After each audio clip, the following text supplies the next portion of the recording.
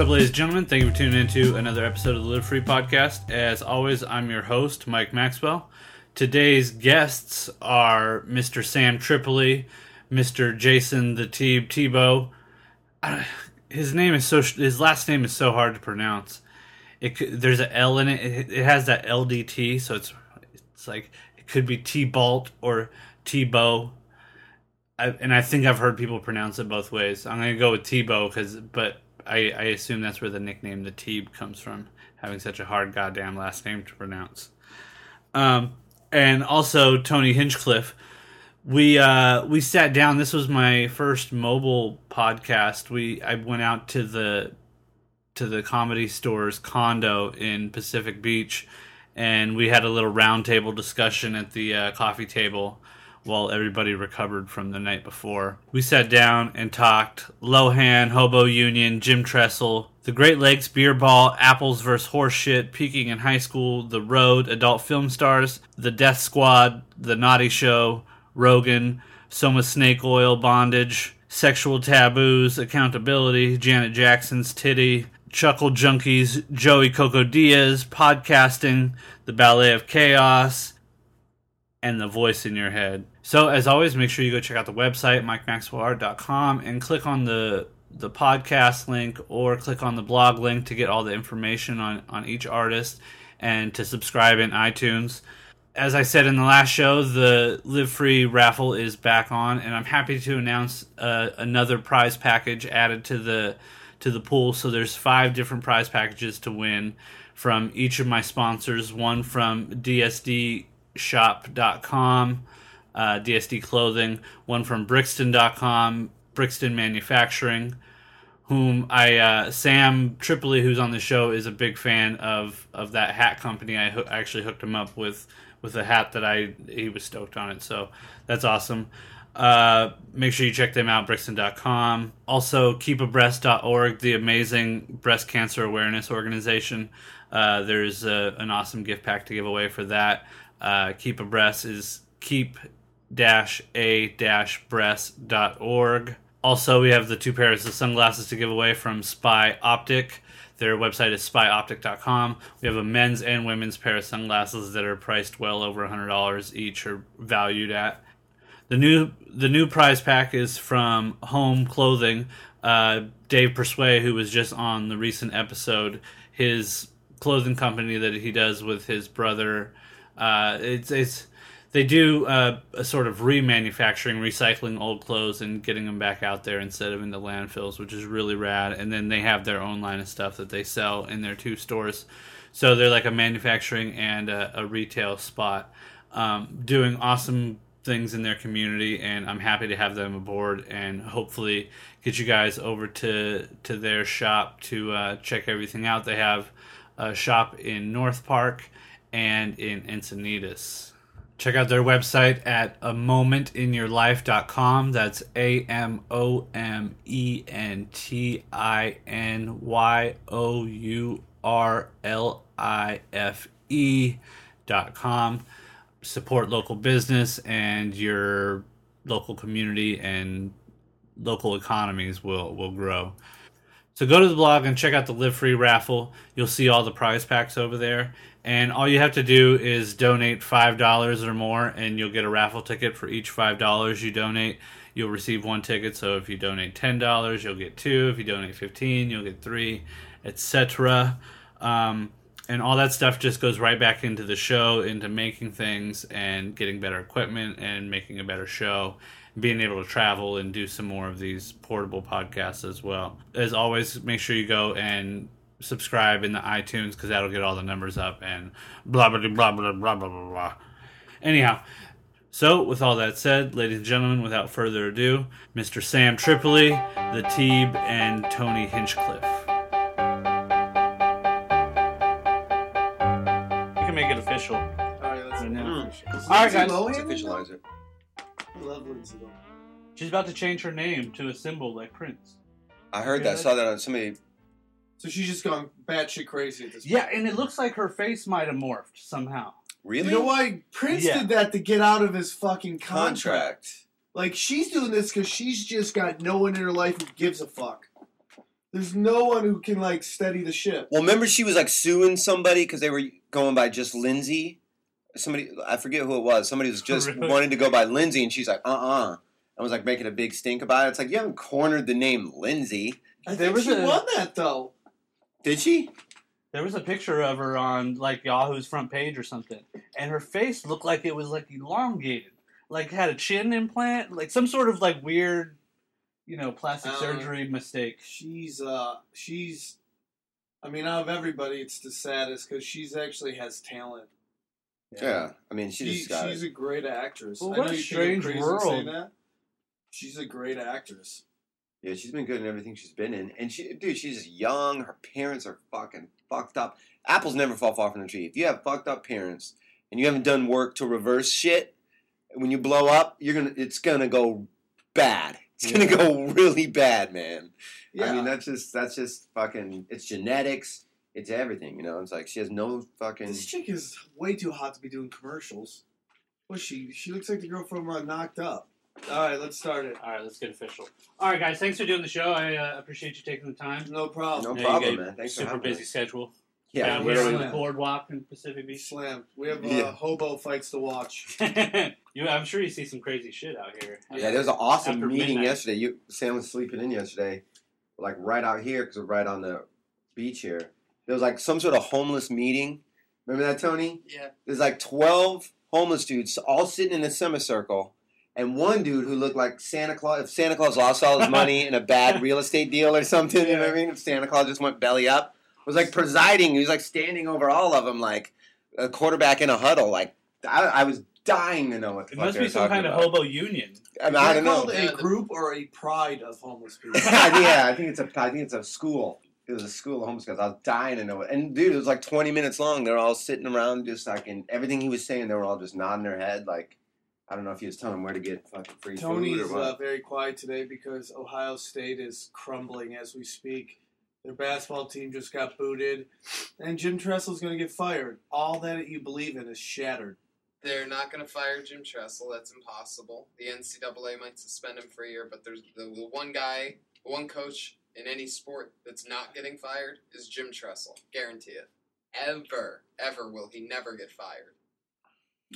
Like, well, see if there's boomerangs back in your face. Yeah, that is on the record. All right, buddy. Yeah. Absolutely. Well, all you guys make the funny for a living. Yeah. Something I've noticed within creative communities sort of like follows the evolutionary lines Yeah. is that your environment plays a big role in the sort of art that you create. Mhm. Yes. You grew up on the East Coast, right? Yeah, I grew up in Cortland, New York, just outside Syracuse. Cortland with a C. Yep. 413.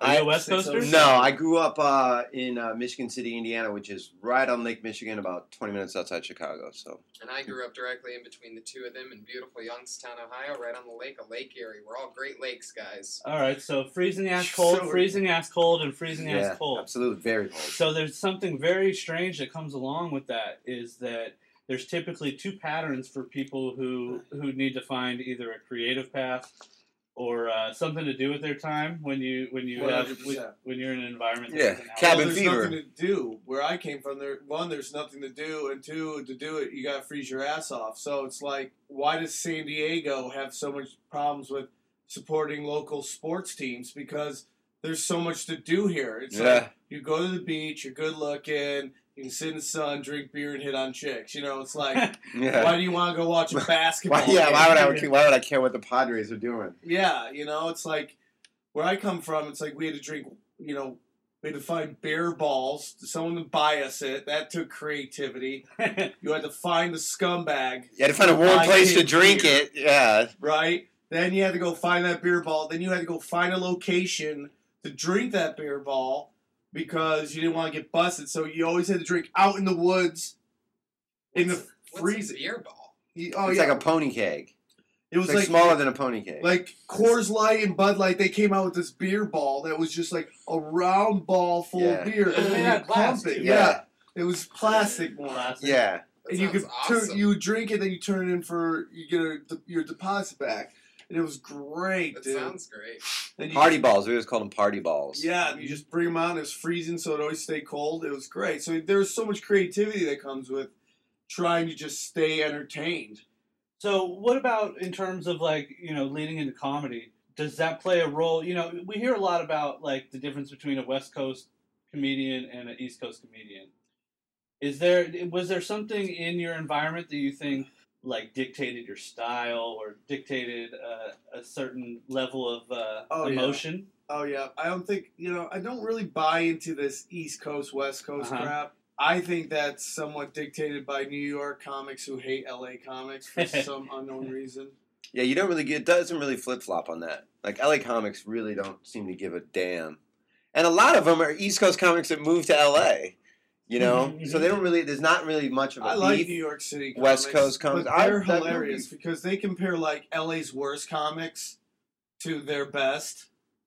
You're like, oh yeah, like it's even close. Like, who's better, Jim Norton or Boom Shakalaka? It's like, what are you talking about? They're two totally different comics. Right. I mean, you're comparing apples with horse shit. It's like it's horrible. Yeah. But for me personally, it has a lot to do with the people I grew up with.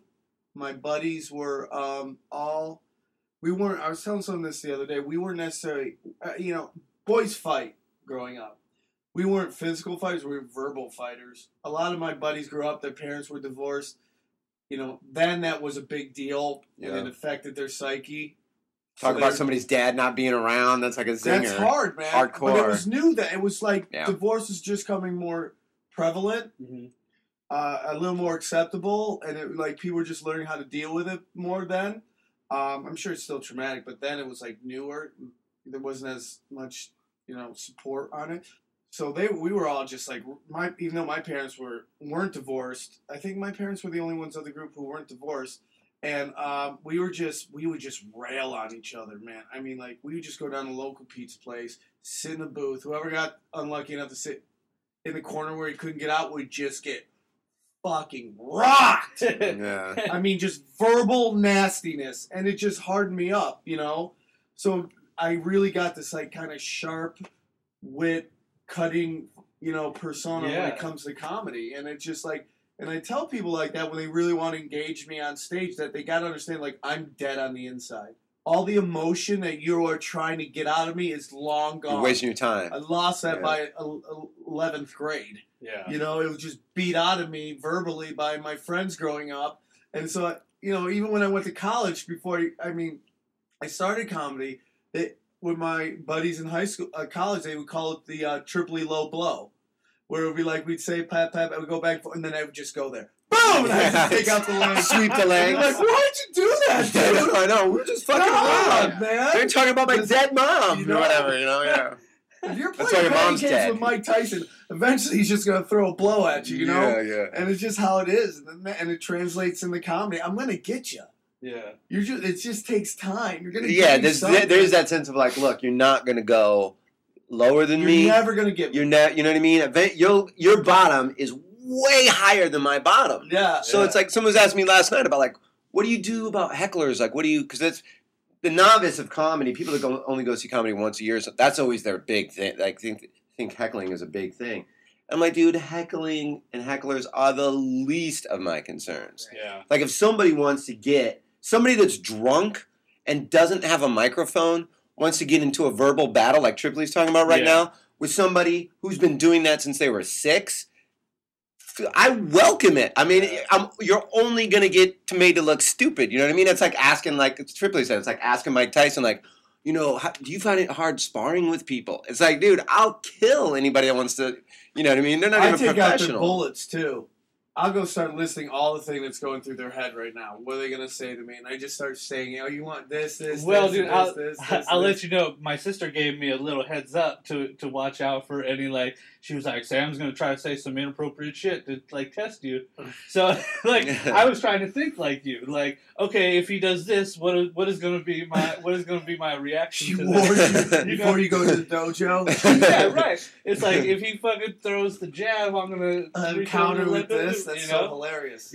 But like in this, she said I was going to say mean shit. No, like probably like when like if we met or something. Oh. You know, it's like that like Dazed and Confused where the girl has the little brother and says, even though Janelle's my little sister, you know, so I have that like big brother mentality. Yeah, too. yeah, yeah. So like she's Mhm. warning me because she knows that I've always like protected her, you know, throughout our whole life. No, she's cool, man. Yeah, and you know, we come from a broken home too, so it's Mhm. like I've played that father role a lot. So Sure. like, I'm always like, Yeah, I got a that's left very hook coming. prevalent now. You know what I mean?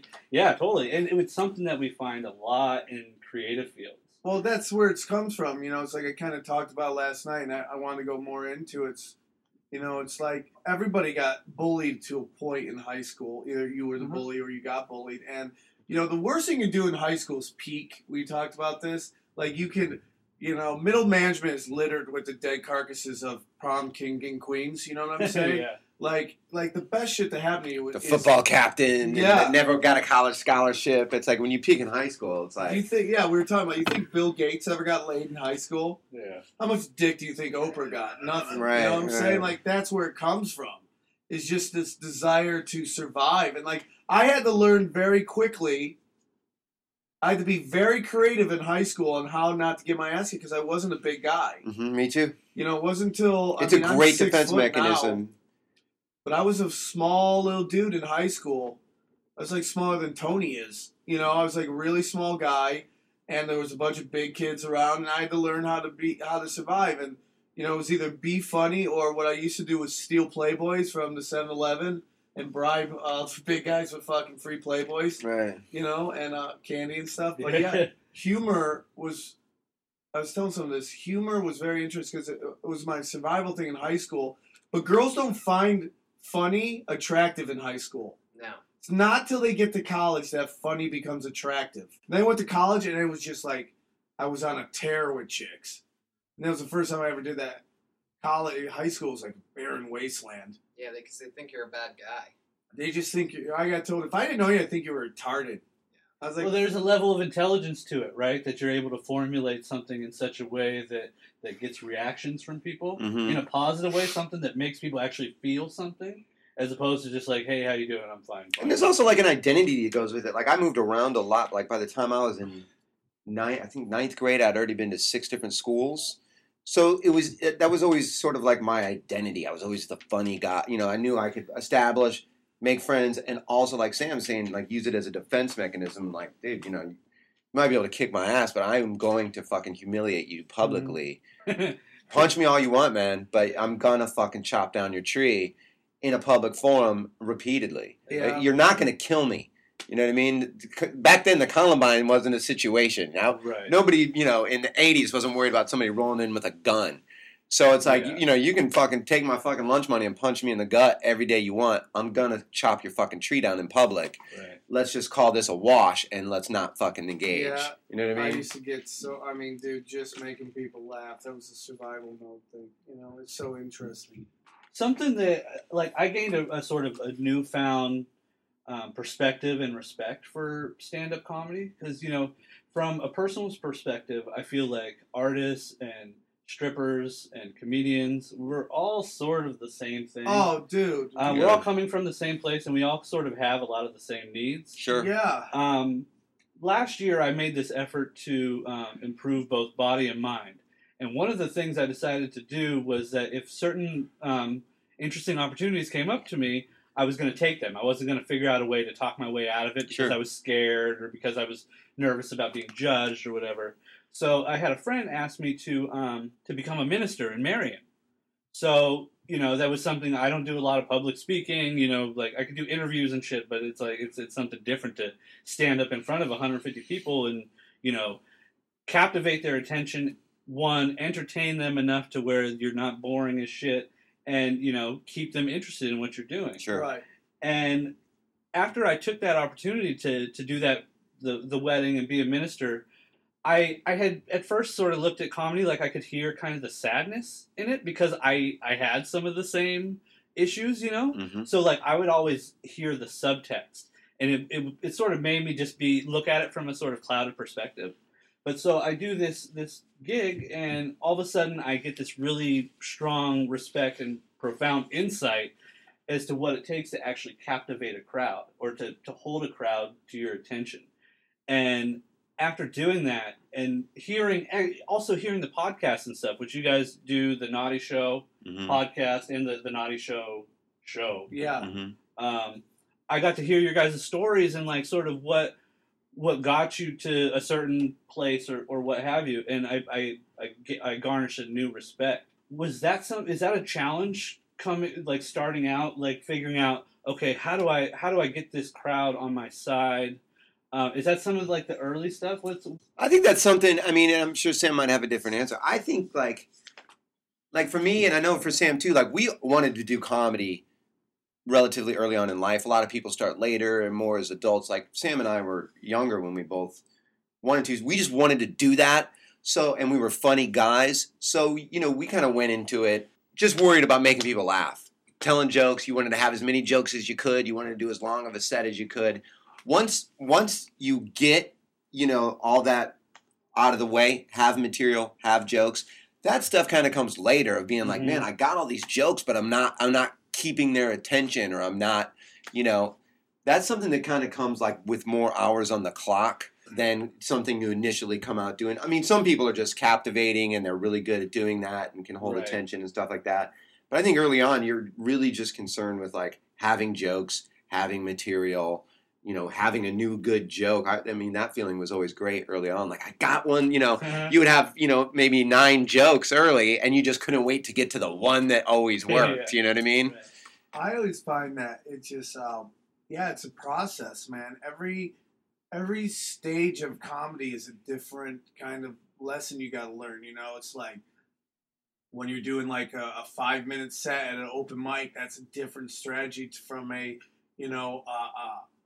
doing a 10-minute set at a comedy club at a bringer show. And then like, that's a different strategy from a 15-minute set in a book show. And then what to do in a theater. It's like, everything is different. They have different rules and, it's like, it's so interesting. I mean, then you get to a place where it's all the same. You've achieved this level of comedy that no matter where you go, you've mastered it. You got the tools, but everything's a learning process and different rules and how to get people on the same, on your side. And that, and how you learn it is just so interesting, man.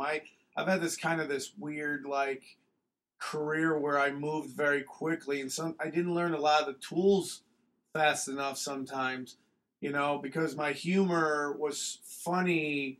My sense of humor was very funny. It was beyond my stage. Well, not my presence, but I didn't have the tools to deal with what I was going into. You know what I'm saying? Like, I never got, for the longest time, I never got taken on the road by a headliner to learn how to deal with a crowd headlining a show, and that's a lot of times you got to fight, like in fighting terms, like you got a title fight before you had a couple tune-up fights. Yeah, 100%. You would move up a weight class and fight for the belt versus like right out of the gate. Yeah, I went right from like never doing the road to headliner. Right. And as great as that sounds, it's rough, man. Yeah. Because you're learning on the fly. You got to take all your lumps publicly. You know, right? Yeah. And I like, let's say Sebastian Maniscalco, right? One of the funniest guys working. Right out of the gate, like, Andrew Dice Clay took him on the road with him, and he was gigging with Andrew for like years. You got to watch how Andrew, took the stage, and you see that in Sebastian's act. Not that he's doing Andrew, but you see like the way he starts a set is very slow, just like the way Andrew Dice Clay does it. I never had that. What I did was I got in the comedy, so I got picked up very quick and very early, and I was thrown in with the fucking masters right out the gate. And it was like I had to learn on the fly, and I would have to follow like Andrew Dice Clay or Joe Rogan doing like an hour and something, and I'd have to get thrown right up on stage after they just crushed. Yeah. And and my persona, what I did to learn was I would just go right at the crowd, and at that moment that worked. When you go on the road, it's a whole different thing, man. When you go on the road, you got an hour on stage. You take your time. You don't have to crush right out the gate. You can go nice and slow out of the gate. You just talk to them, because on the road, it's more of an experience of you than a power set. Right. You know what's very interesting with all this podcasting stuff, with like doing road work and stuff, is like what surprised me, because we've all done Rogan's podcast and we're good friends with Lucky. I haven't. Well, I mean Sam and I, and it's like we're fortunate to be good friends with him. And then once Red Band started doing all the Death Squad stuff, and Sam and I wanted to do our podcast, and what's amazing to me is how people know you.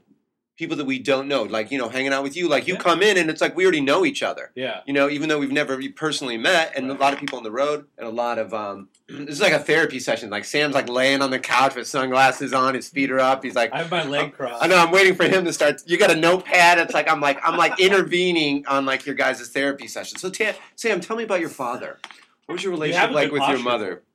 So, and that's kind of like, and I'm sure Sam will say this too, that's the difference when you go like to doing long sets on the road, where it's like you're getting to know these people. They're getting to personally know you. And the more they feel like they know you, the better off your set's going to go. One of the best advice Rogan ever gave me was, he saw me do a set at the Comedy Store, and at that point in time, this is like 6 years ago or something, a lot of my set was like joke, almost like how Stephen Wright kind of jokes.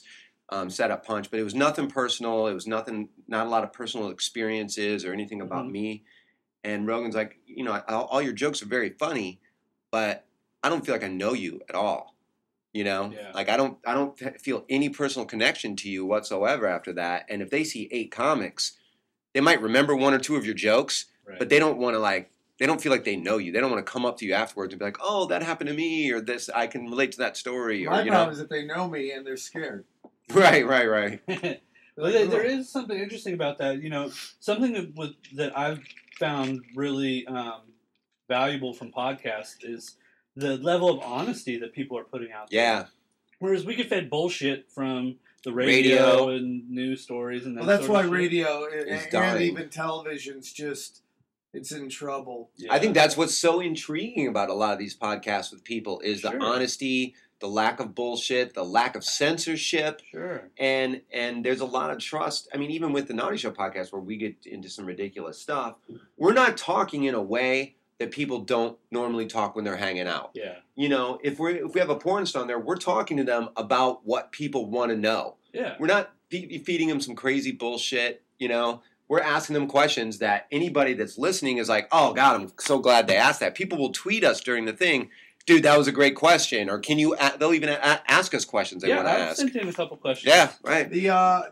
When the message is controlled, then it just becomes, propaganda in a way. Yeah, everything's just trying to make the marketer happy instead of making the audience happy. And it's like, that's why the internet's so great. I just love that it's taking all the power away from the suits and giving it to the artist. That's just my opinion. And sometimes you get something like a Rebecca Black or, Babies Laughing getting 50 million views. And it's like, you're always going to have something like that. But if you can create a product that people like, you can find a market, man. And I think what's happened where this has gotten so ass backwards with radio and television and cable television is what gets fucked up is it's always been, the formula that's always worked is if there's an audience for it, then there'll be a market for it.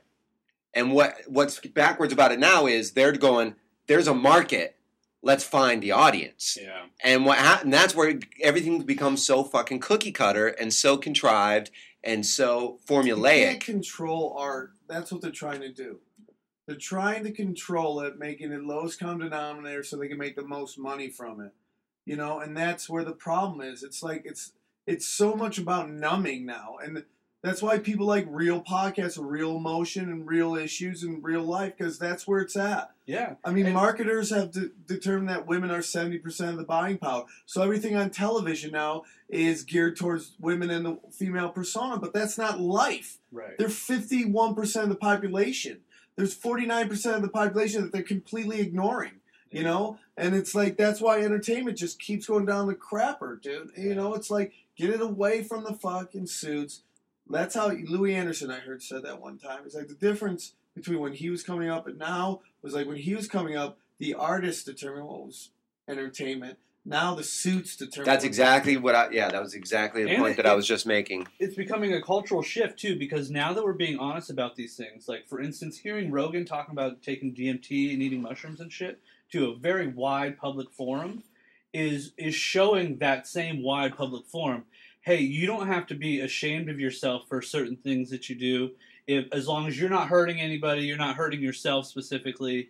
You know, there's things that you could do and express yourself. Like for instance, I talk about some like hallucinations that I've had in the past or that I've done that I would have never told anybody, particularly a very broad, wide audience who I have no connection with. Yeah. I think people appreciate the more honest you get because then they get to know you. You know, one of my biggest goals with the Naughty Show is an exploration of sexuality. You know, a lot of people call it the porn show, but it's not. And they are just one part of the whole show. It's, you know, I have, pole dancers on there, comedians, sketches that have nothing to do with pornography. They just relate to that one part of it. And like, you know, it's like, unfortunately she had to cancel because her daughter got sick, but Soma Snake Oil, who's like one of the number one S&M bondage girls, I want to explore all that stuff, you know, and eventually when I get a crowd, when I get a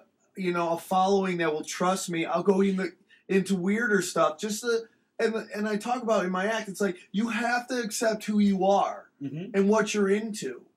Right. Because people live too long now, and you can't go with this lie forever. Like, you know, years and years ago, it's like when cavemen, they knew they weren't going to live that long. You know, they have a couple kids and they were eaten by, wild animals. So It's like now people just keep going. And, you know, you just find these people who like one day just wake up and they're just like, I'm really this person.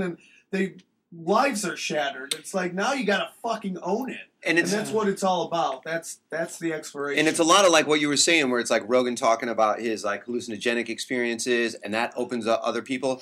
It doesn't necessarily like, oh, I'm going to go out and try to do this or that or this. People are going to fucking do mushrooms no matter what. Yeah, People are going to do whatever. But like sexually, like what Sam's saying is like some of the best things that some of the coolest things that have happened, where it puts that on the table. It breaks down like the preconceived notions that people have about stuff, the taboos, right. And people will tweet us and be like, dude, me and my chick tried, bondage last night after, hearing what you guys were talking about. It's something we never would have done. It was totally cool.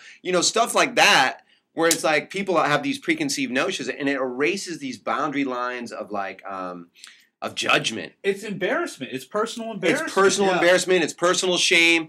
And it's judgment. It's judging somebody else about something they never would have done. And this is like in the usually the worst people sure. behind closed doors. And I was talking about that. It's like, I always go to like these conservative areas, which tend to be rich areas. Yeah. Rich, quote unquote, conservatives.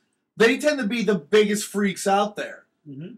And that's what I don't like. But they're the first ones to not admit it. Yeah. Well, I don't like, I'm the first one to say, like, this whole mainstreaming of pornography, I'm not necessarily saying it's the greatest thing ever. Like, I don't think, like, porn stars should ever be, like, A-list actresses. I'm not saying that. I'm just saying it's a reality that's out there. I like it. It's weird. I don't like sexualizing of, to children in terms of, like, when I watch, like, them having pole dancing on the Teen Choice Award. Mm-hmm. I mean, it's like, really? Like, it has it's for adults, but when you get to adult, I think you should be who you are. Yeah. Do you know what I'm saying? Yeah, there is some personal responsibility and accountability, and not in the same format as using like hallucinogenic drugs or any kind of drinking or anything. There is personal accountability. Accountability is everything. Yes. For me, it's accountability. Right. You should do whatever you want and be able to do what you want. It's accountability. It's even when it comes to drugs. I have a very libertarian view of it. Me too. It's like, it should be legal. Yeah. Bad things are going to happen. Well, you have the right to that, and you have to be accountable when you say, okay, this shit's getting out of control. I got to own this shit. I got to stop it. Putting people in jail for having drug problems is ridiculous. And that's and then when you take it to sex, that's what the Naughty Show is. To ban somebody from society or shun them because they're into weird stuff that you're not into is stupid. Well, for sure.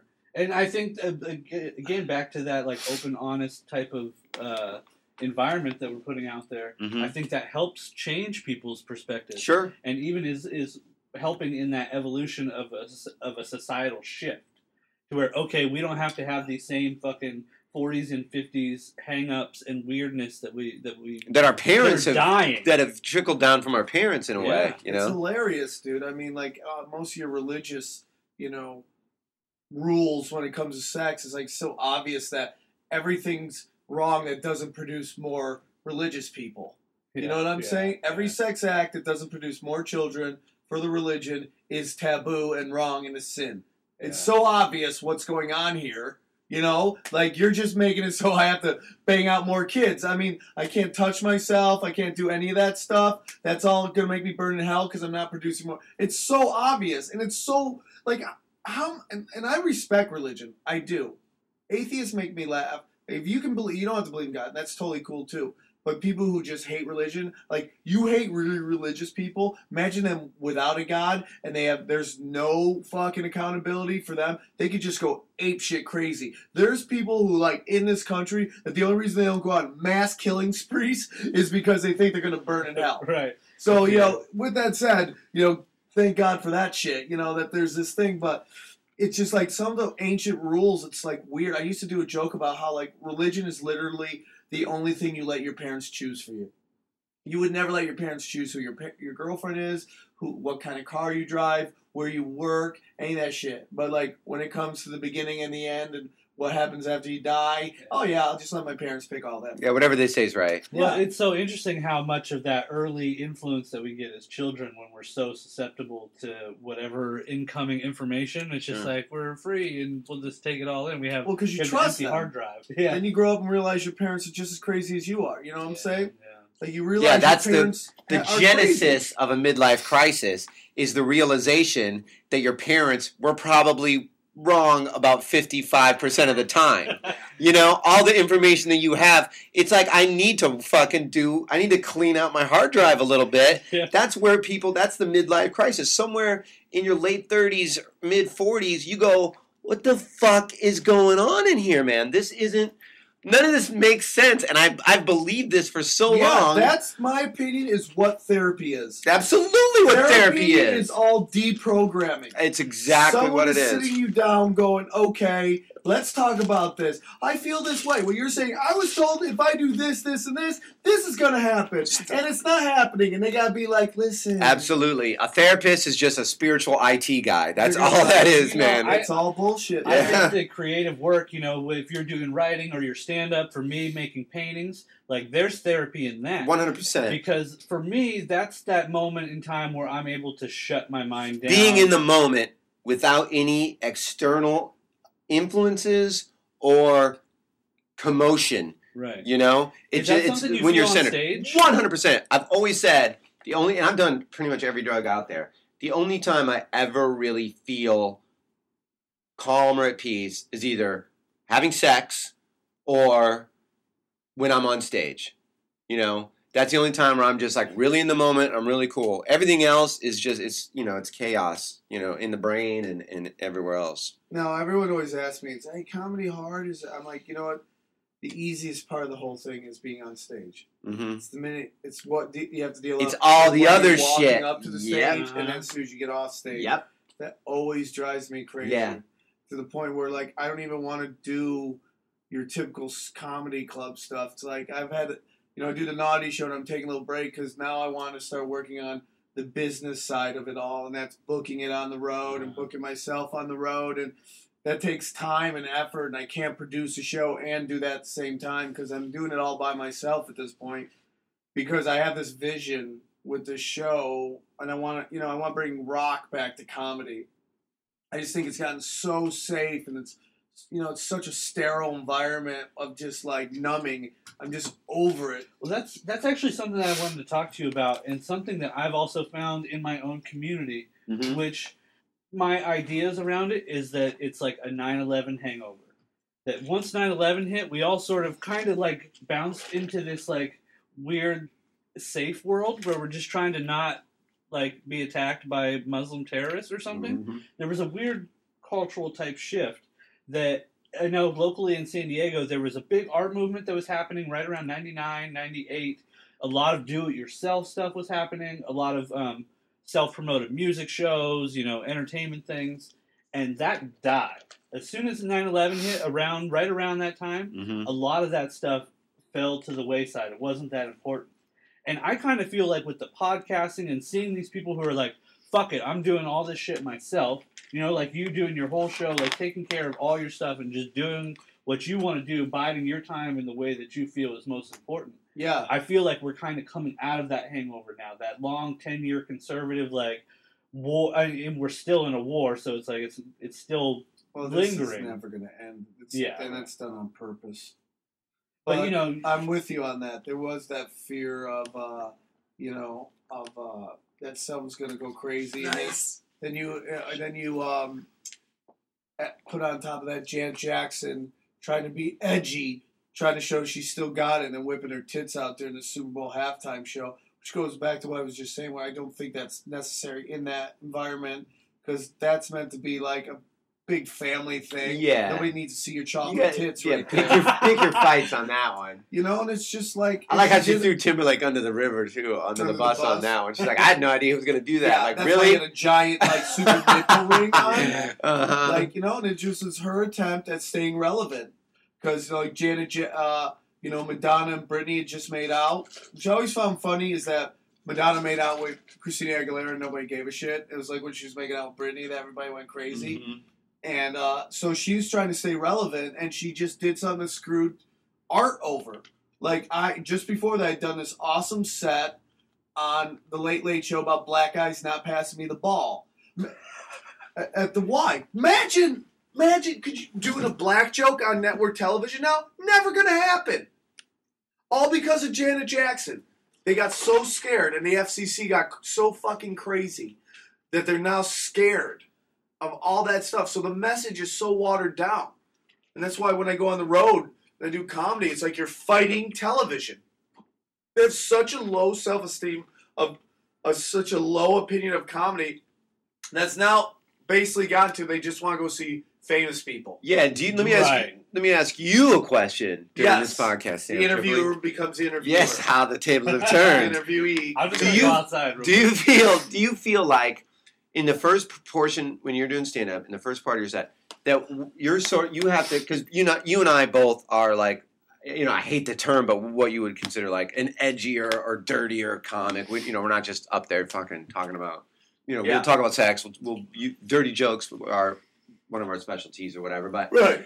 Do you think in the first few minutes of your act that it's sort of like a shock and awe? You have to put out the fires of like, oh my God, I can't believe you just said that, and then they get into it a little bit. Well, I don't. The reason I like to have people like you come on the road with me, and I kind of learned this from Joe Rogan. When Rogan brings out like Ari Shaffir, Joey Diaz, and occasionally he'll bring me out. Not only are we all friends, so he gets to hang out with his friends, but it's a scientific thing too. Mm-hmm. It's very calculated because when we're done with our sets opening for him, we've talked about everything. So he's not going to go up there and shock anybody by what he's saying. And that's kind of the reason I like to work with these guys is like they'll say all the stuff, get all the dirtiness out. And so by the time I go up, I can just talk and people aren't going to be like shell-shocked. Yeah. It's like setting the table.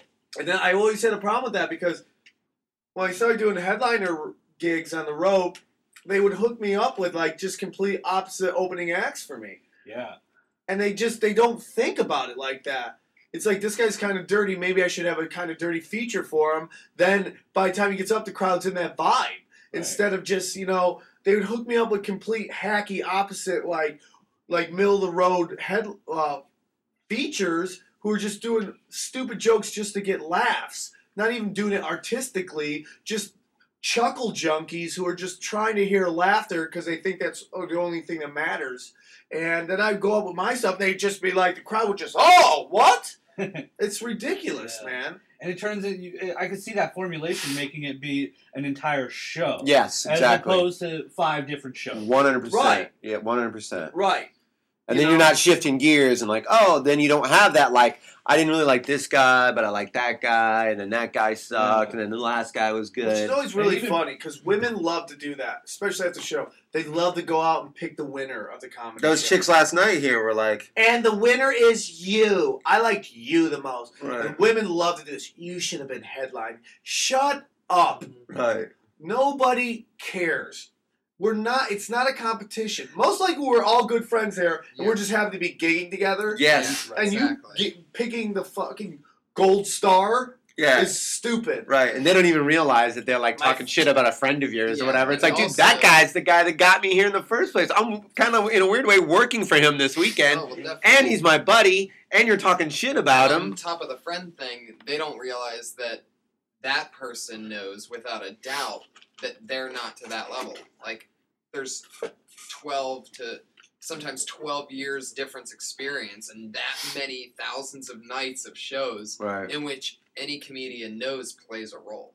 And So, And I've done featuring forever, and I've had people come up and go, you should have been the headliner. And I'm like, I love the guy. He's my good friend. Yeah. And then I've headlined. I've seen him go up to feature. You should have headlined. And it's like you don't know squat. The best story I've ever heard was Al Magical is working with Sean Pulowski. Mm. And Sean has her certain crowd, and they really like her, and she's a hilarious comedian. The gay crowd, you can say it, Tim. She It's has a a very podcast. she has a very theatrical crowd. Yeah. And Gay men, Sam. You're talking about gay men. Al was sitting there, and they're selling their stuff after. And this woman comes up to, I just want to know, you were the best. You should have headlined. And Al's like, I'm right here. I can hear you. Why would you say that? And it's true. It's like, there's no reason for that. Yeah. You're not, it's the dumbest thing ever. That's why I hate comment cards. They leave comment cards on clubs. You're like, you're giving people who are one person, you're giving a person. And drunk one people.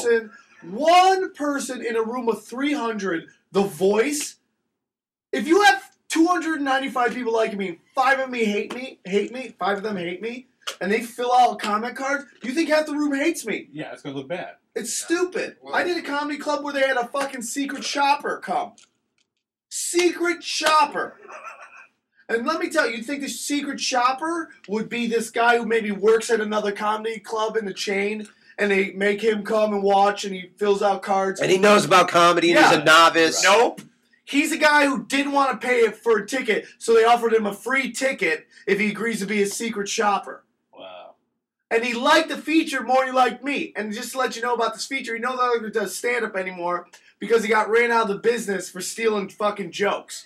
He sells cars in, like, fucking Indiana now. It's like, it's the dumbest... You can't do that with comedy. You can't have someone judging the comedy. Because what you like... And it's such a subjective thing. It's like going to an art gallery and being like, this painting is the winner. You ask 100 fucking people, you're going to get 87 different answers. So you can't put any value. It's such a subjective art form that what people's opinions are is the beauty of that art form. It's like you know, if you see my set, you might be like, oh, I like this joke, but I didn't like this one. And somebody else would be like, that was my favorite joke, but I didn't like and you get the complete different answer. It's a subjective art form. So to be able to put anybody's one opinion like that, to make it like... Do you think that some of that comes from the places where performances take place, like clubs and theaters? And it is a bit of the bottom line, the dollar aspect of it is... Yeah, because, you know, I find that there's a competition aspect in the art world among artists, that it's like an unspoken thing, like you don't talk about it. And I was really getting into hip-hop last year or the year before and listening to, like, the beef stuff, like, where they're like, okay, I don't like you because I'm trying to take that top spot. I found, like, an honesty in that I was like, hey, wait, that's kind of how it is in my community, but nobody fucking talks about it. Right. We all shake hands and say, yeah, fucking... Rogan does a great joke about that. Really? He compares hip-hop to, like, Creed, you know...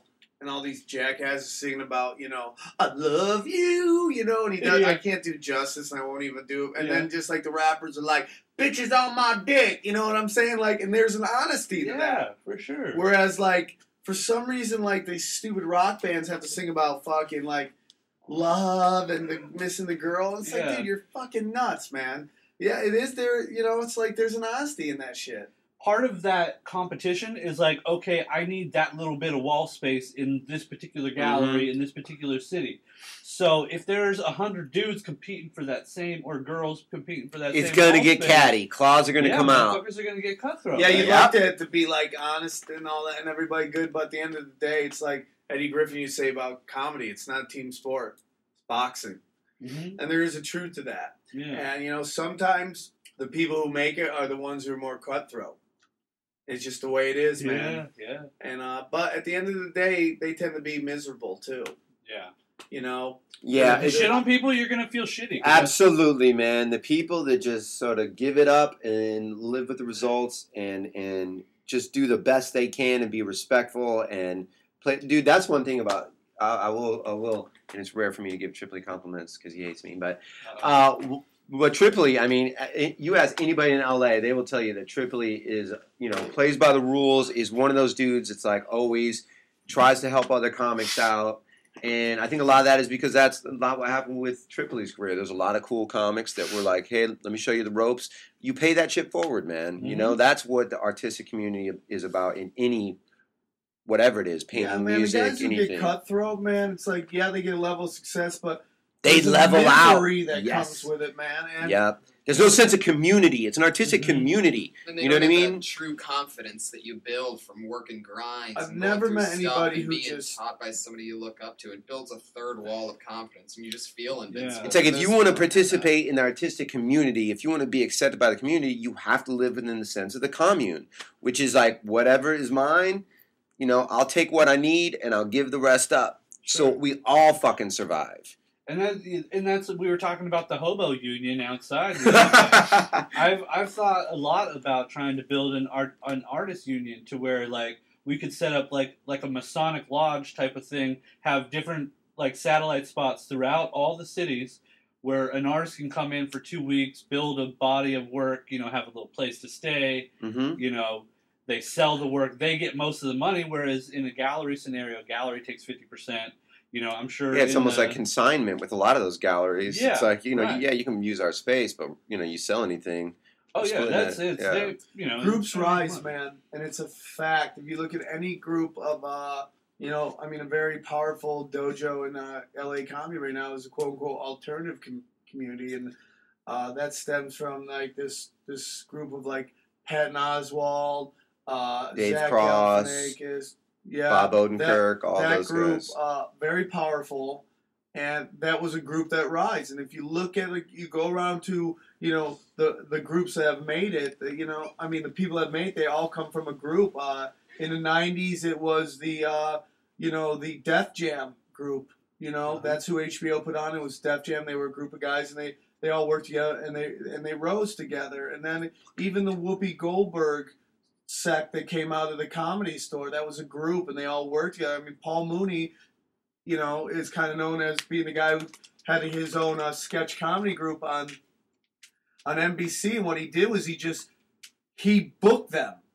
He didn't let the network cast them. He booked the comedians. So, and it's almost like where Rodney Dangerfield did, where he took these young comedians and pulled them up going, these guys are funny. And you don't see that as much anymore. Yeah. It's such a, you got to go through so many hurdles to get on television now that it's not the same thing. You don't see a lot of people pulling up the young guys as much as they do. And if they do pull people up, they tend to be less threatening to them because they don't want to get It's almost like an buried. assistant or like a little Igor, you know what I mean? It's like the truth of the matter is that sometimes when you go on the road, there's comics who get brought on the road, and it's not because they like the comedy, it's because they can foul them.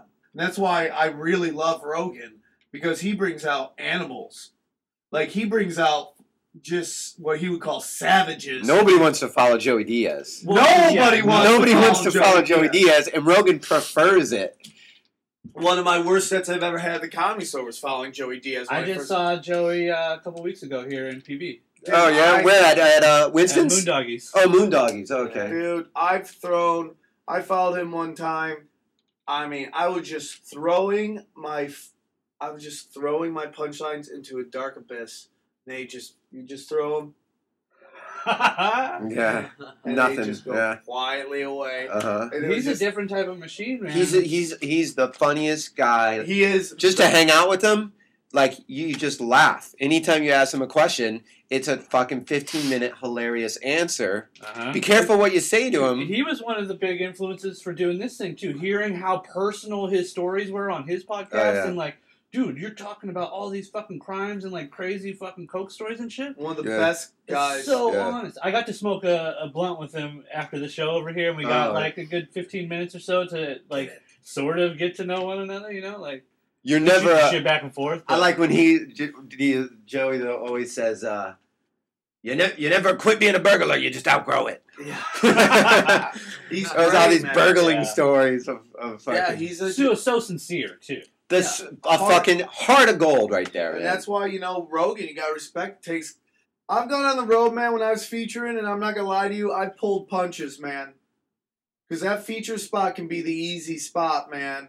Because, usually when you go on the road, the opener is horrible. It's some local fucking guy who's just doing it because he's, he handles the club's Twitter page or whatever. So they bring him up. He does 10 minutes of just white Death. noise. Crowd doesn't like it. And then the feature goes up, and he's getting softball pitch spot. Right. And he's just going for the crush. And sometimes when you go on the road and you're a guy from out of town and you're getting a local, some feature trying to take your job, he's going for blood. And then you go up there and you got to hope and pray, Yeah. So, like, Joe Rogan, man, put great people up before him. And I throw everything in the kitchen sink. He's the only guy who can do that, where I can just throw anything I want into the crowd. Yeah. And the crowd goes crazy. He walks up like nothing even happened, and he just crushes. Yeah. And he's only going to get bigger. That's the best part of it. Do you guys feel like comedy's making a new surge? I talked about coming out of that sort of 10-year thing. I think that the podcasting thing is going to have an interesting effect I on think live it's great. comedy in a positive way. Well, like I said, it gave me a much greater respect for your art Uh-huh. by knowing a little bit more about Because it. what happens is we can go to shows and wherever we go, and people that we have a fan base from podcasting and stuff that's it's not gigantic, but it's spread out. So Sure. whenever we go somewhere, there's people that are going to come there to see us that would fucking never have come without already feeling like they know us on the podcast and just come right up to us at the bar and say hi and say, "Oh, I sent you this tweet," and Uh-huh. and you feel like you already know each other. I think Sure. podcasting is going to have a ginormous effect in the long run on I comedy. do too. All the shows that I go and see, like I spend a lot of time just at home working, doing my thing. The shows I go to see are the people that I listen to their podcast. Yeah. Right? Yep. Everybody gets their own TV show. That's how I see podcasts. Everybody gets their own TV show, and it's either sink or swim. Yeah. And I'm blessed that I got to, that, again, going back to Rogan, I'm very thankful for Well, you guys got a tight crew. We were talking about crews and stuff. Yeah. And you guys all have a That's bunch how of I like see it, man. hardworking, like people who are focused on what you're doing. And it's hard. It's getting harder and harder to find crews like that. It is. Yeah, and Tripoli brought up a good point the other day. It's kind of like, remember that old cartoon Voltron, where it's like 6 or 7 different little individual like warriors that when we all come together with something, it's like it's something much bigger. Sure. It's like putting together all of our own little aspects and combining those forces to pump that shit out to everybody and be like, hey, The thing about the podcast also is I think as the economy gets better, as people get more money, then it's really going to go out. And the I road felt like because last people- night was an example of that. Last night was an example of, like, I think shit starting to... Because it was... Both shows were pretty full. Uh-huh. And I've done, like... I heard last- tonight sold out. Somebody tweeted me that. Yeah. The last the last year and a half since the economy went under, that you get one packed crowd and the rest would be like, kind of, because people were hurting, man. La Jolla is dying. Yeah, and it's like starting to go And that's an back. affluent community too. Yeah. The richest community Yeah. in San Diego. Yeah, so it's like, I think it's starting to turn back around, but yeah, man, the best thing that ever happened was, podcasts for me. I mean, to get with Rogan, and Rogan's crowd is, my crowd, and I'm Right. blessed with that. It's like, I'm blessed that he has a following. He's always had a following, but, to get on the UFC, it was like, that crowd is my crowd. And I'm blessed that, we're good friends. And he's like, hey, come on and hang with us. And then Red Band is a friend of mine, started doing Death Squad, and he's like, yo, if you think of a podcast, do it. So he's coming up with all this stuff, and I'm like, why don't I just do the Naughty Show podcast? The Naughty Show is really popular. Let's do it. Red Band loves the Naughty Show. So we did it, and it's just been getting bigger and bigger. And every week everyone's like, the show's just getting better and better and better, and it's just getting really good, man. It's like, and people, either you're talented or you're not talented. Right. And either it shows or it doesn't. And people are going to get behind it or they're not. You know what's funny is listening to, if you ever find yourself in a situation in your car or whatever, and you're listening to just terrestrial radio, after somebody, because I listen to a lot, just like you, I listen to a lot of podcasts. I listen to all my buddies. I listen to Ari. I listen to Rogan. There's a lot of podcasts I listen to. I like Carolla's podcast. So I listen to a lot of podcasts. And then when you listen to radio, God, man, it just feels like they have the shackles on. Yeah. It's like they can't, you can feel them not being able to talk about what they want to talk about, and it's just so boring and in a weird way dishonest, because it's just, it's commercial bullshit. It's almost like, hurry up and get to the commercials. This is boring. You know what I mean? Try to sell me something, man. This sucks. Yeah. Well, with the Naughty Show, obviously the podcast is like a new sort of evolution of it. Do you see it evolving even more into a bigger production? Oh, yeah, the goal is television. That's kind of where we're going. It's because I have to get, we have to get an internet base following to get even bigger. But I've been approached by people to do a show, do the show on TV. They were talking about possibly like doing something like an on-demand thing, which it would be interesting. I mean, of course, you like to be on Comedy Central and all that stuff, but I want to do something that's just totally different where I can control the content. And it's just like, I think it would just, all the shows that I know where they're allowed to create without outside influence are always considered the best shows. Right. And if we can do it on demand, we would be in control of the content. We can do the show the way the show is, the way the show's been popular.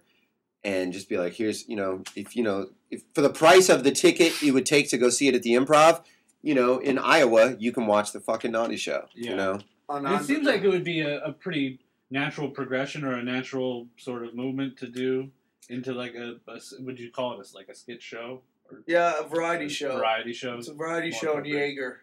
That's what I call it. It's like a crazy party. And, it is. It's just... Sometimes, it's just like the suits, if they don't get it, they don't get it.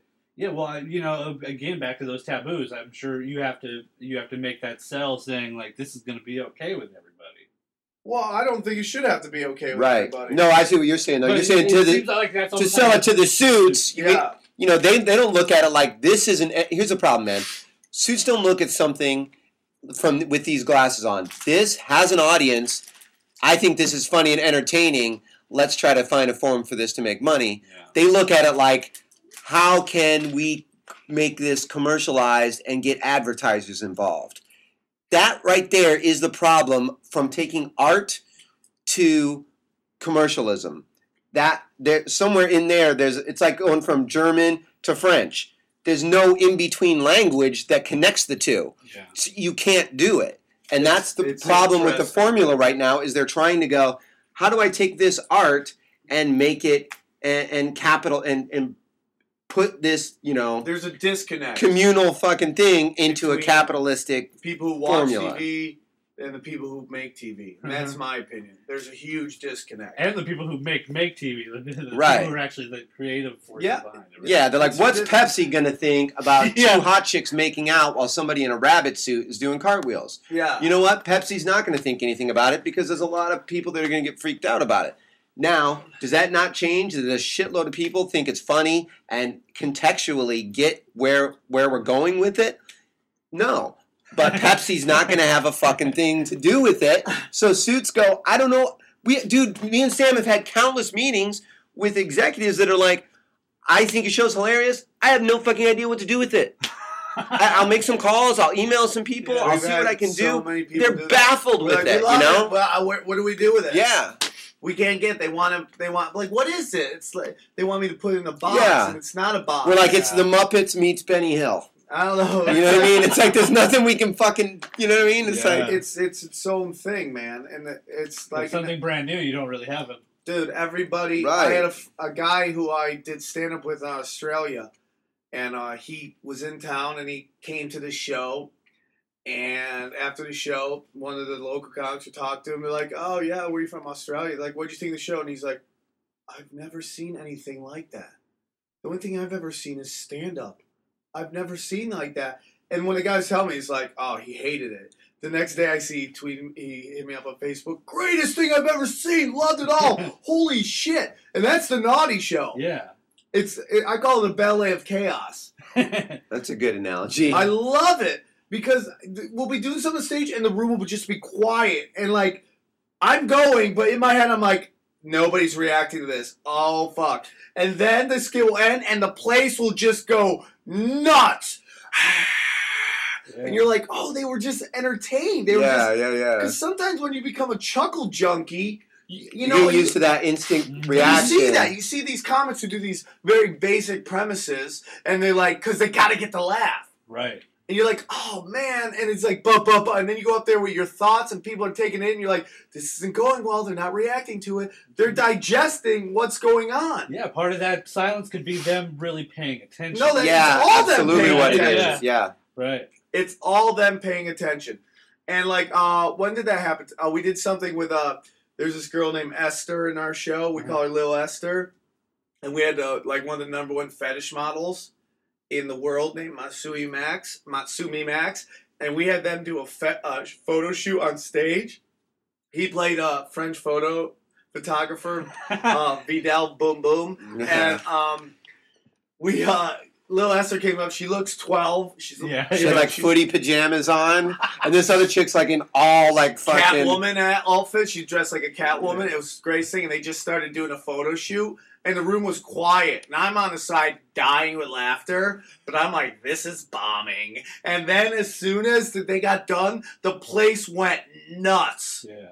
I got off stage, and we brought the next comic on. I forget it was Al Magical, I think, but he went up and he performed. And I went outside, people were like, dude, that was the greatest thing I've ever seen. That was awesome. That was brilliant. And I'm like, okay, I guess so, because I up on stage thought it was a death. I thought we were dying. And they went crazy. And that's the beauty. It's like ADD theater, man. Every 2 minutes, literally every 5 minutes, there's something new going on. Yeah. And that's the whole awesome. thing. Yeah. You mentioned something in that about how, you're performing or you're speaking, and all of a sudden you're also having that secondary voice that's happening in your head. I did a lecture for an art class, just another one of those things where like an opportunity was given to me, I just took it and decided not to be afraid. And I noticed that as I was talking to these kids, I had this part that I knew that I thought was funny, that I was going to leave this little open space for the laugh to fit in. And there was no laugh there, and I could sort of see it happening as I'm saying it, and as I'm like leaving that space, like there is that secondary voice. What the fuck is that? It's almost like your brain becomes ambidextrous. It's weird. You have multiple thoughts going on. Like someone told me that Carlo Bo can count how many people are in the room while he's doing his act. He goes, "How many people in the room?" "Oh, don't worry, I'll count it." And he does his act. He got off stage. He's like, "Yeah, there's 110 people in the room." And I'm like, that's crazy. To be able to do your act. That might be an idiot savant thing. To be able to count people, dude. That's like nuts. That's nuts. And it's just the way it is, man. Like when I do stand up, I really don't like to go up there with a set. I have chunks. Depending on what the crowd's giving me. I like to go Peyton Manning on the crowd, where I read the D. And I call the offense based on what the D's giving me. Yeah. I'm checking linebackers. Where's the safety? And sometimes I'll go long ball, and sometimes I know I got to do a couple runs here. Keep it simple. Little easy stuff. Get them digestible. Move the chains. And that stuff's constantly spinning, right? Oh, all the time. I'm always like 2 steps in front of everybody. Yeah. And you got to be, when it comes to that, there is that kind of like internal, and it's kind of like a time vacuum. Time really slows down when you're doing stand-up and you're in that sort of moment. Because when you know what your act is, it's very similar to when you were lecturing. You knew what points you were gonna make. You had your note cards. You knew what you were gonna do. That's no different than our acts. So that sort of becomes autopilot. As you're going through that, like Sam says, your brain's going, "How is this working? Okay, this is all going good. Keep up with the plan. Keep up with the plan. This isn't going good, And then you can adjust as you have to. It's very interesting like that. It Yeah, really does slow down time. remember, It's like Jordan being in the fucking zone. It's like he can. When Michael Vick got into the NFL, he was talking like 2 or 3 years in. He was talking about when he got there, the game was so fast, and now he's like, it's slowed down for me. And I got that reference because it's the same thing with comedy. Yeah. And it's like I was talking to the kid who opened the first show. I thought he did very well, but I could tell there was a couple moments where he didn't get the reaction he wanted, and he kind of had a freak out moment, and he started going faster. And like I told him, like, no, when you think it's going bad, you go slower. That happened in kickboxing. Slow it down, dude. The slower you go, everything's better slow. Then you can breathe, and it shows a crowd you're not panicking. Yeah, because that creates. You're giving them like, I have this sense of urgency. I feel like this is going bad, and the audience, unbeknownst to the audience, goes, he thinks this is going bad. Now I feel bad for him, and they're not in the moment. Well, if you can keep the fucking audience in the moment, it's really easy for you to be in the moment. it. That's exactly what it is, bro. right. Because on a cellular level, we're communicating even without 100%, and we're leading the dance. You don't know it. Yeah. You know what I mean? It's unwritten and untalked about. And if I'm like, hey, let's dance, I'll lead, and I'm fucking don't look like I know what I'm doing, you're going to be like, this fucking guy doesn't know, you know? And it's all very subconscious. Great comedians are like cult leaders. I always say that. I was doing a podcast, or I was doing an interview with a bunch of really young comedians, and I go, like, when you're doing comedy, you're learning Jedi tricks. And they all laughed at me. But it's the truth. You were learning how to trick people with your mind, with words. Yeah. And that's what always makes me laugh about audience members who give me advice on comedy. Like, you know what you should do? It's like, you fell for the tricks. Okay? Yeah. I know the tricks he's pulling. You know, I know what I'm doing. I say, I'm the Jedi. You're the one. And that's why, like, you know, like great comics, like they get this stream of consciousness, and it's this, and the crowd just syncs up with them. And that's why when they're doing a joke and they fuck up a word, the crowd gets out of that little cloud, train of thought, that little trance. They're kicked out of the trance. Yep. And then you got to get them back into the trance. Because you got out of it. Yeah. Well, right? And it's that cadence. You get them thinking like you. Yep. And that's what crowds do. And that's why, again, if you follow a comic who's completely opposite of you, it could be very hard to get them into you. So you got to take because you got to deprogram his trance and put it back into yours. That's why, like me and Caparello. Yeah, for the longest time, I would have it would be a struggle for me to follow him because his act is so different than mine. You know, his is a very he does his thing. He's much more mainstream, and I don't see the world that way. And I like to talk about what I like to, and it's like going from Shrek to Kill Bill. It's like two different vibes, right? And you have to learn how to turn them over, and it takes time. And I've always learned, slow it down. When someone just went on stage and killed, slow it down. When you're headlining, you walk right up on stage. Slow down. Don't be in a hurry. You got an hour to talk. Don't start just throwing jokes at people. Bring them into your world. Then start going into your chaos. And then once you get into that groove allows you to just build momentum. Flow, right? Yeah. And it's the same thing with art, man. Like I tell people all the time, I make the same painting over and over again. It just looks different because I got all those Jedi tricks, right? Mm-hmm. Is that I know the brushstroke, I know the colors that go right together, and I could formulate it all, and then it's this thing. But really, it's like the practice. It's the practice over and over again. It's like rappers and rock bands. It's like, it's like they get a certain formula that works, and that's what they do. And they just work that thing. And that's why, like in rock, you'll see a one-hit wonder. And it's usually a song that sounds like nothing like their other songs. Mm-hmm. So, because they're just doing something different, or they were told to do a song like this, and they clicked into it, but they can't own that because that's not what they do. Right. So it's like they hit once, and then you never hear from them again. Yeah, you just got to find your formula. And what's your thing, and you got to just learn how to do a Jedi trick to get them, to digest what you're saying. Yeah. And that comes from a hook, too. It's called a hook. And a lot of comics hate the word hook because they associate it with, like, some kind of, like, lie or some marketing stuff. Uh-huh. But, the Naughty Show, for me, comes from when I did, I used to do the Vivid Video Tour. And one day they called me. And they're like, hey, man, you're highly recommended to do the show. We've never seen you but we'd love to have you in the show. Everyone says you're great. Could you get here by this time? And it was in Irvine, and I live in L.A., which is an hour, almost 2 hours with traffic. Yeah. So I'm driving out there like, are you close? Because if not, we got to put Bert Kreischer, and we don't want you following him. When he's really good. I'm like, I'll be fine. Don't worry about me. So Bert Kreischer goes up. He has a great set, and then I just go up, and I just start crushing.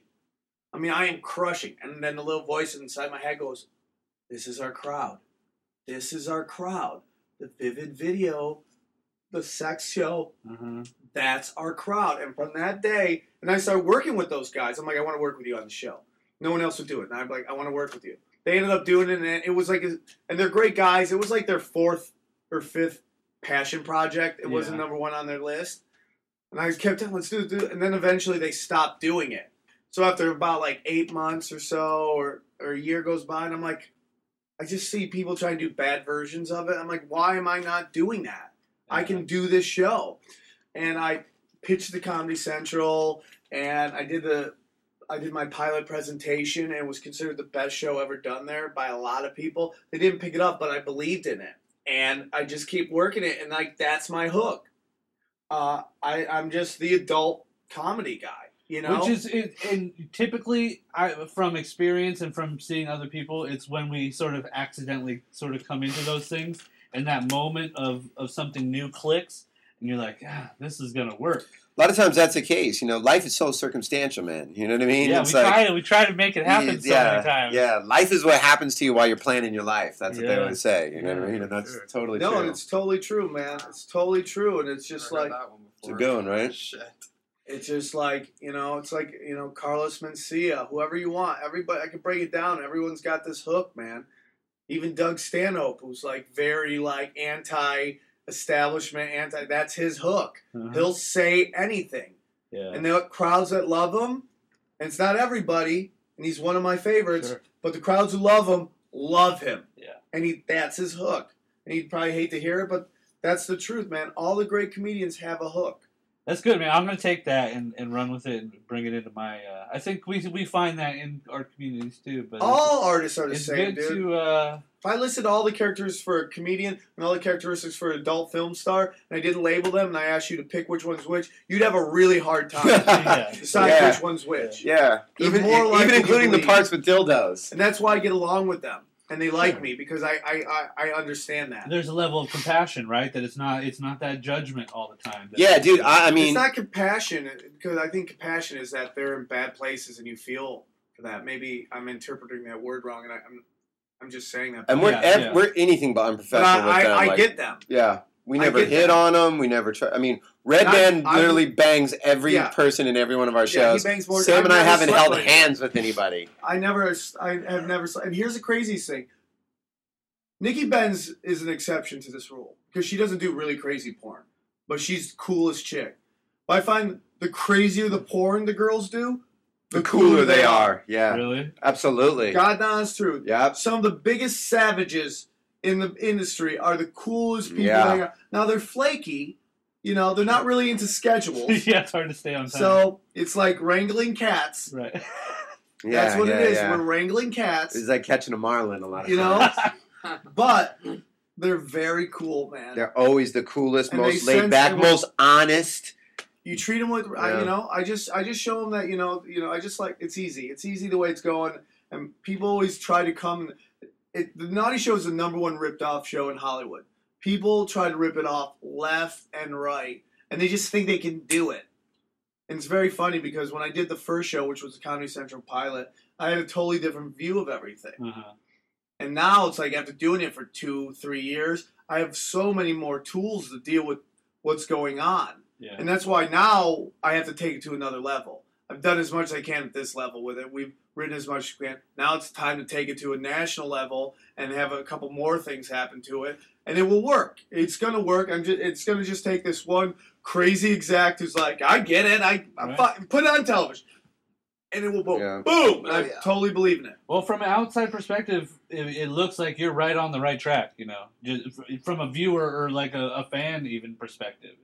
It looks like it's on like that positive right track. It's a lot of fun. There's a lot of girls that go to the show. I mean, you'd be amazed at how many women come to the show. Our audience is probably half girl. Yeah, half Oh, yeah. females. Yeah. And, you Yeah. know, because they get it. And there's going to always be that segment of women who are going to automatically be offended. Sure.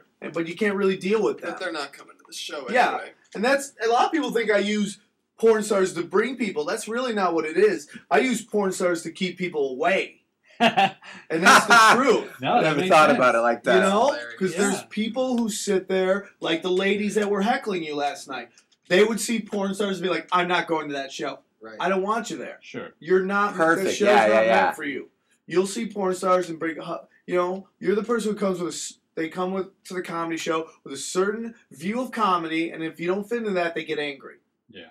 I don't want them there. I want people who want to come and have Yeah, fun. you want your crowd. Yeah, I want them to come and have fun, and it's not like a degrading show. The show is, you know, I put on a show you can bring your girlfriend to, and that's like that's what it's all about.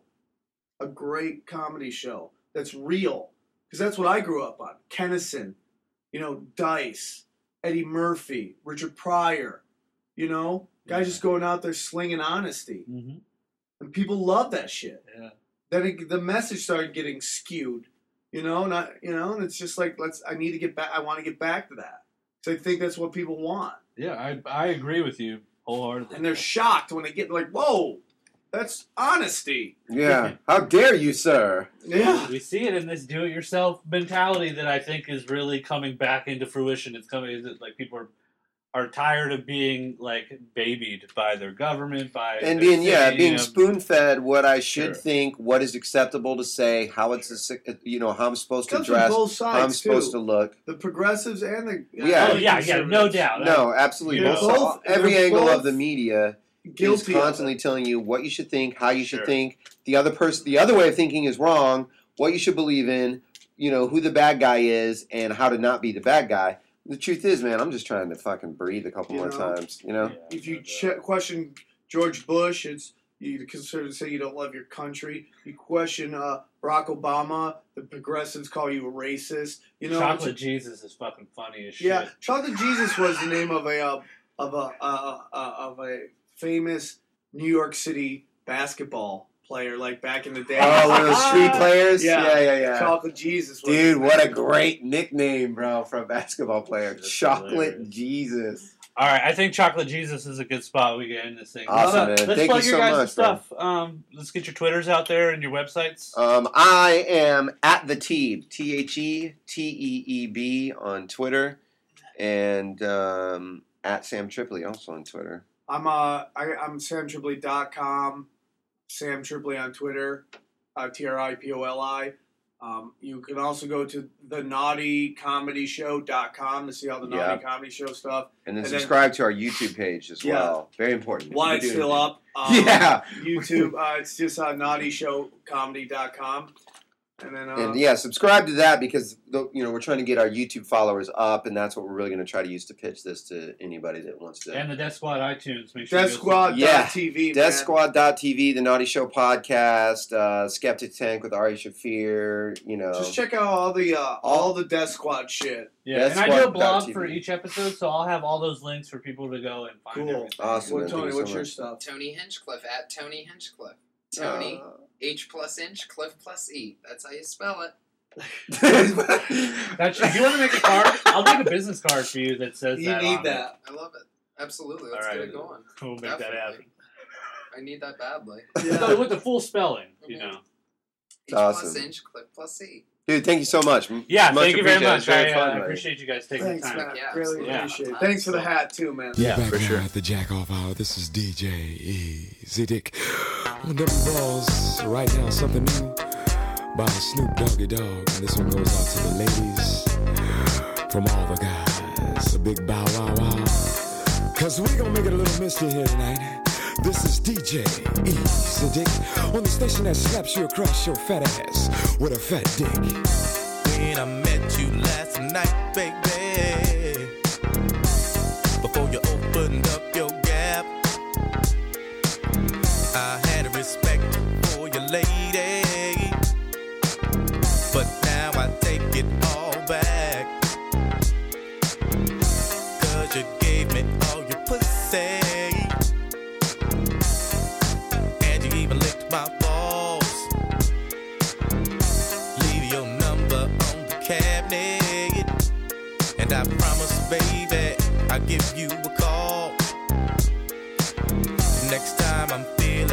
the honey. You can come on over and I break you off. And if you can't fuck that day, baby, just lay back and open your mind.